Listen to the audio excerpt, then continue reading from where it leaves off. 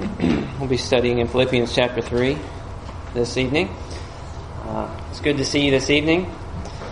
We looked at Philippians chapter 3 a little bit last time, and we started to see argument from Paul that he is willing to count everything as loss in order to know Christ, in order to gain Christ, in order to know the power of His resurrection, in order to obtain righteousness. He said all these kinds of things to point to his desire as a servant of God and to try to help the Philippians understand what their desire ought to be. He said in Philippians 3 verse 10, that I may know Him and the power of His resurrection and may share His sufferings, becoming like Him in His death, that by any means possible I may attain the resurrection from the dead. In this text, he's describing to us how he shows his faith, how he shows his love for God, how he is connecting himself to God and having a relationship with God. And he talks about it as knowing Him, knowing Christ. How well do we know Jesus? When we look in the Gospels, we learn a lot about Him. We learn about who He is. We learn about what He taught. We learn about the things that He did while He was on the earth. We see from Him perfection. We see from Him righteousness, holiness, purity. We see wisdom and knowledge as He's willing to teach and able to teach those who are the most educated. We see compassion and mercy from Him as He's willing to spend time with the lowliest of individuals. We see a love for God that is unmatched. And we see a love for mankind that is sacrificial when we study the Gospels. Do we share in that? I mean, if we think about the life of Jesus, we see that we're not going to do the miraculous stuff that He does, most likely. But what about everything else? Are we acting like Him? Are we talking like Him? Are we showing a love for God that's like His love? Are we showing a love for mankind that's like His love? Are we knowledgeable? Are we wise like Him? How far along have we come in being like Him? And how could we ever become like Christ? As Paul points out in this text, he wants to know Christ and share in His sufferings, becoming like Him in His death. How could we go through the suffering that Jesus went through to show His love for God, to show His love for mankind? Whenever we look at Paul, I think we see somebody who is very much in line with that. Whenever we look at the life of Paul, what we see is someone who is really trying to fit the mold that Jesus has set. Someone who has grown in wisdom and knowledge. Someone who has maybe even heard Jesus' teaching. Someone who has been inspired by Jesus. Does Paul feel like he knows Christ? Read with me verse 12. He says, not that I have already obtained this, or am already perfect, but I press on to make it my own, because Christ Jesus has made me His own. Does Paul feel like he knows Christ yet? When we think about Paul, what we realize is, here's a man who's willing to go through great suffering for the cause of Christ. Great suffering to bring others to know who God is. He's been preaching for decades. He's been studying. He's been working for the Lord. He's understood more about Jesus than we could ever hope to understand. And when we read about the life of Paul, what we see is a man who is righteous, a man who is zealous, A man who loves God and loves those around him with all his heart. Does Paul feel like he knows Christ yet? Notice he says he doesn't. He says, I don't view myself as already obtaining this. I've not already received the power of His resurrection. I've not already been made perfect. I've not already become mature. I've not already come to know Christ to the level that I want to. I'm not there yet, Paul says. Isn't this fascinating? That someone who, whenever we look at Scripture, has suffered more than just about anybody we've seen in Scripture in service for God, is making the statement, I have not yet done what Christ has done. I'm not yet there. I'm not yet fully mature or perfect or complete. Notice, this is all that Paul wants to do. Read with me verse 12 again, and let's go through verse 14. He says, not that I have already obtained this or am already perfect, but I press on to make it my own because Christ Jesus has made me His own. Brothers, I do not consider that I've made it my own, but one thing I do, forgetting what lies behind and straining forward to what lies ahead, I press on toward the goal for the prize of the upward call of God in Christ Jesus. Notice how Paul talks about this. It's not like Paul says, I'm not there yet, but I'm really, really close. I've just got a little bit more to change in my life. I've just got a little bit more work to do in order to get there, to where I know Christ. The way he talks about this is as though this is his main goal in life. This is what he's working toward with everything he has. As though he's still miles away from where he wants to be. Paul wants to know Christ fully. He wants to know Christ's death and His resurrection. He's not just concerned about what happens after this life, but he's concerned about living this life as Christ has lived. Well, that's a pretty extreme attitude, isn't it? I mean, wanting the pain and the suffering and the loss of Jesus, wanting to love people like Jesus loved them, wanting to be merciful and forgiving like Jesus was merciful and forgiving, and help people like Jesus has helped them, to do all of the things that Jesus did while He was on the earth. That's pretty radical. And here he says, one thing I do. I strain, I strive, I press on toward the goal. Paul, why do you do this? You know, why would somebody have this much devotion and this attitude of, I need to do this more than anything else, that this is everything to me, and I'm pressing on toward this? Why would Paul make knowing Christ his whole life? He gives reasons in this text. In verse 12, you notice he says, because Christ has made me His own. Who was Paul?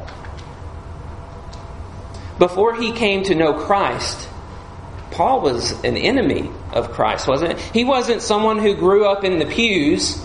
He was someone who was against Christ. He was vehemently against the way, going and dragging men and women and children out of their homes, throwing them in prison, and making a way for them to be killed. You remember in Acts 7 when Stephen stands up and tells everyone the truth about Jesus and about their rebellion, that they start to throw stones at Stephen. And Paul says something like this, hey guys, maybe you could throw it a lot harder and a lot faster if your coats are off. Why don't you set them over here at my feet? He's the guy who is working with those who are murdering and killing Christians. And Christ has selected him to be His. You think Paul appreciated the mercy that he's received? This is the reason behind this attitude. This is his foundational reason for being so devoted to Christ. He understands that Christ has made him his own. But there's something else in this text that's very fascinating. Look again at verse 14. He says, I press on toward the goal for the prize of the upward call of God in Christ Jesus. Paul wants to know Christ, and he desires that so much, and he doesn't feel like he's there yet, and he's straining for this because it's something that is greater than anything else. It is this prize that he's seeking after. When we think about prizes that we receive on the earth, we might think about trophies or applause from a crowd or some grand gesture or something like that. But none of that really lasts, does it? I mean, all of the things we receive, the prizes that we receive for all the hard work, all the dedication that we might put into sports or work or whatever it is, becomes this little trophy or this little plaque that eventually we throw away because it's useless. Because maybe it means something to us and it'll collect dust on a shelf for a little while, but that's all it is. The glory of it passes away. But Paul sees something that he's striving for that's better than any of these things on the earth. Skip ahead to verse 20. He says, but our citizenship is in heaven, and from it we await a Savior, the Lord Jesus Christ, who will transform our lowly body to be like His glorious body, by the power that enables Him even to subject all things to Himself. He's alluded to this prize whenever he said that he wants to know the power of His resurrection, but now he clearly reveals what it is he's after. Paul wants to experience the new body.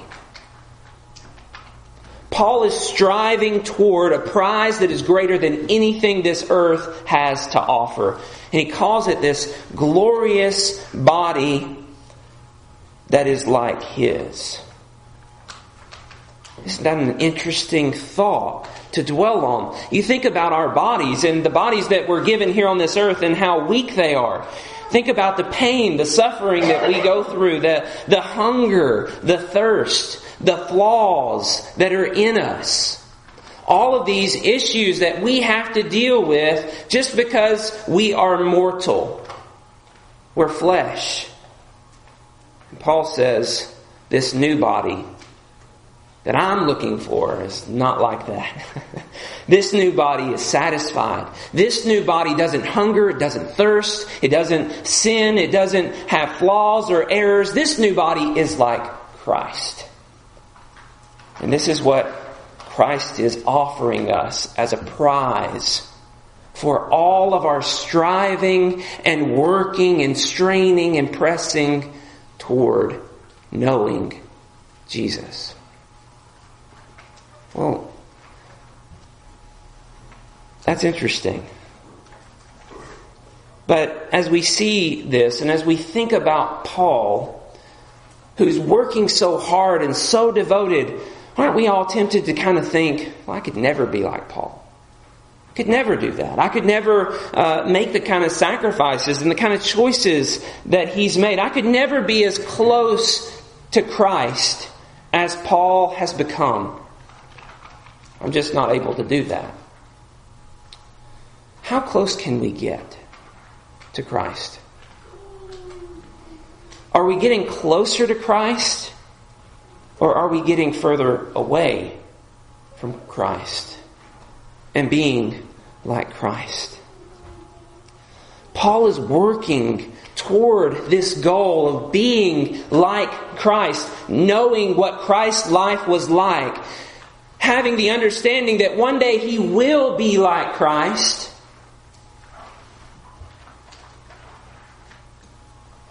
But he's striving after it even though he knows, I can't do it.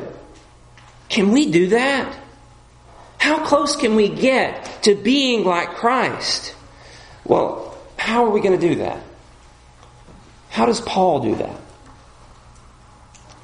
Paul doesn't have this secret that he's keeping from everybody, and he's got this self-help book that he'll sell you for $19.99. He doesn't have anything like that he's hiding from us.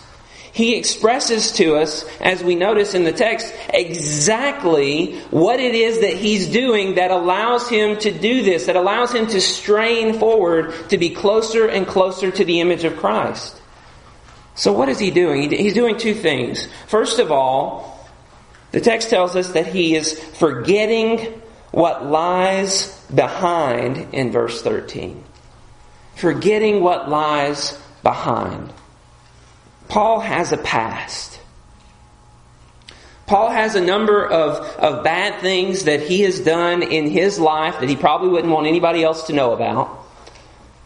And the only way that Paul sees himself as being able to strain toward the goal is to let that weight go. Let all that stress and strain of the failures of his past go.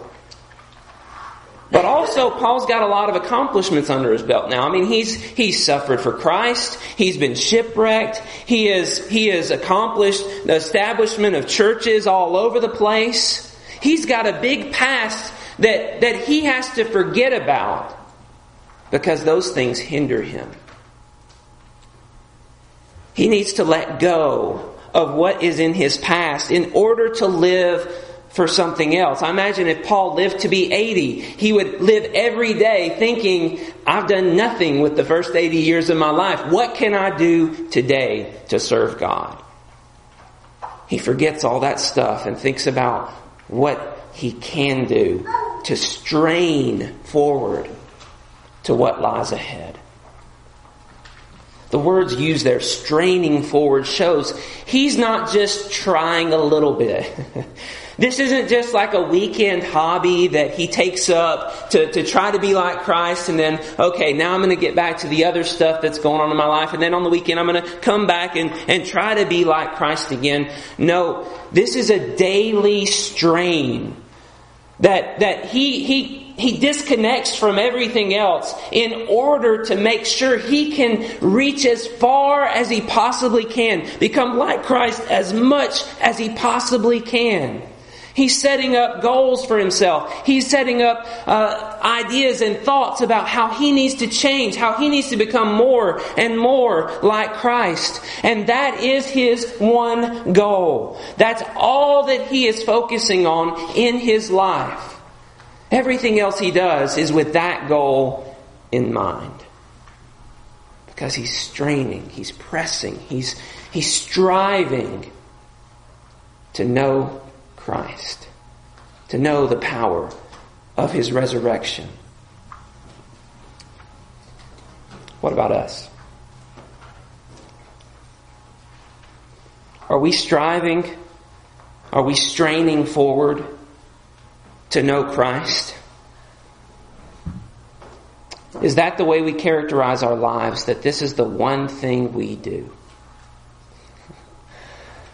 Well, you know,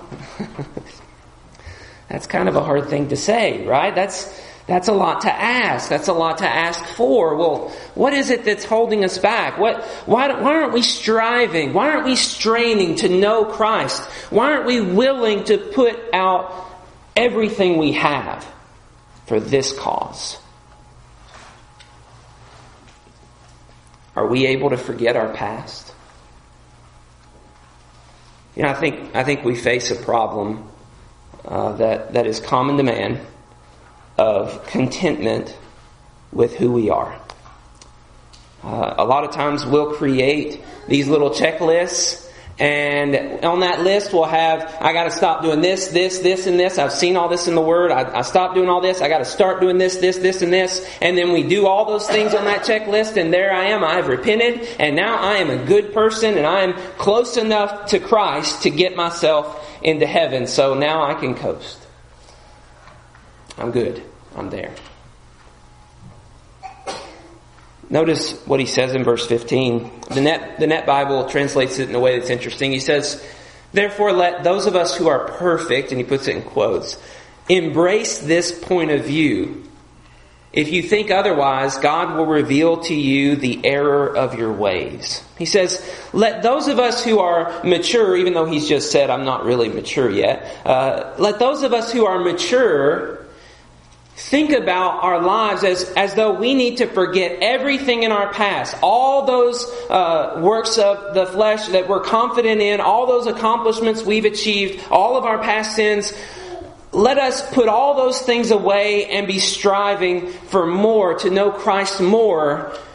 But if you want to think otherwise, if you want to think you're good and that you've arrived and that we're there, if you think you don't have any more issues to work out in your life, Paul says, God will reveal to you the error of your ways. If we think we're there, if we think we're good, we've become like Christ, all we have to do is open the Word, and there we will find where we're wrong. If we'll just open up our eyes to it. We can't think we've arrived. We can't be content with where we are and how much we progressed in Christ. Whenever we look at Paul, we see how far he has progressed. And yet he still is not satisfied with where he is at. And we can't become satisfied with that either. But also, we got to notice that Paul was able to forget his past. He was able to forget all that he's done up until this point, all of his accomplishments. But he was also able to overcome his past, which was awful. As he's pulling men, women, and children out of their homes to be thrown into prison and to be killed, these are not bad people. These are Christians. These are church folk that he's taking out of their homes and he's allowing to be murdered, and he's behind their capture and their murder. He's able to let all of that go, and look where he is now. We would say closer to Christ than any of us. If we think, we've all got dark secrets in our past, right? If we're open, we're honest, we've all got things that we would not want posted on the TV for everyone to know. We don't want our garbage to be known by everybody. The skeletons in our closet are between us and God. We don't want that to be known. But as we think about those things and we dwell on those things, can they hinder us from straining and striving forward to know Christ? Are we worried about ourselves so much that we're not considering the love that Christ has shown us, and we're not moving forward to respond in love for Him? If Paul was able to let go of his past, we can let go of ours. And we have to pursue the one thing, to be like Christ. We have to let go of the fact that I'm not that person anymore. God has forgiven me for that. I can now move forward in my life. I can now serve Him faithfully. I can now strive and strain toward the goal. We can lay all of our faults at the feet of God and know that He'll take care of those things for us. And we can move forward to be more like Christ. We can strain for more. We're in a continuous pursuit for more. We're striving to be closer and closer with more holiness, with more knowledge, with more righteousness, with more love. We want to become as Christ is. We want to be Christ on the earth. But knowing Christ has to be the one thing we do. This is it. When I go to work, I want to know Christ. When I go to school, I want to know Christ. When I'm in my home, I want to know Christ. When I'm tempted with sin, I want to know Christ. I want to know His faith. I want to know His trust in God. When I'm surrounded by people I don't want to love, I want to know Christ. I want to be like Christ. This is my goal. This is my desire. This is my everything. So I need to hold true to that. This is what he says in verse 16. He says, Only let us hold true to what we have attained. We've been offered Christ. We can gain Christ. We can have His body. We have been offered a standard of righteousness that we will never attain, but let's not drop that standard down to something we can meet.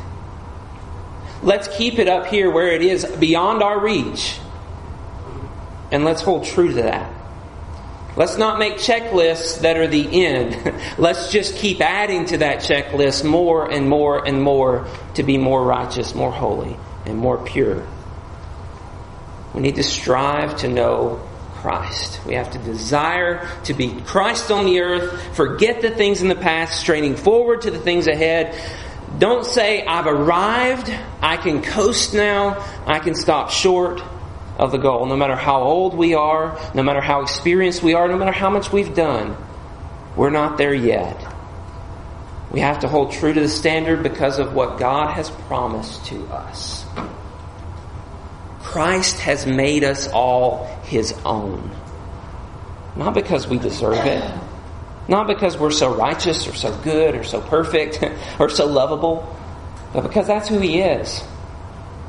And His willingness to do that for us should spark a desire to return love for Him, to glorify Him. As we become like Christ, we are becoming more and more a glorious image of who God is, for all the world to see His light and His glory. We're able to return back to Him the love that He has shown for us. And in the end, we have an ultimate prize that we're waiting for. The way that Paul talks about this should be enough to spark our interest, to make us think deeply about what we're doing with our lives. Are we pursuing, are we striving after a life that is like Christ? Paul is pursuing this like his righteousness is dependent on it. Notice back in verse 9, that's the way he talks about this. He's saying that he doesn't have a righteousness on his own, but righteousness that comes through faith in Christ, the righteousness from God that depends on faith. Our righteousness depends on God giving us grace when we respond with faith to Him. When we turn our lives and say, my life is yours. I now live for you. I want to know you. I want to know the blessings you've promised to me. I want to experience the joy that you want me to have. And I want to glorify you with all that I have. Are we striving to know Christ? I appreciate your attention this evening. I hope that this helps you like it's helped me. This has been very helpful for me in my studies, because as I look at my life, I see I'm letting other things get in the way. Like Solomon, we get distracted with life under the sun. We're seeking satisfaction in this, or we're seeking satisfaction in that. But that's not where satisfaction is found. Satisfaction is found in knowing Christ, in having a relationship with God, and in obtaining the glorious body that He is preparing for us that's like Christ's.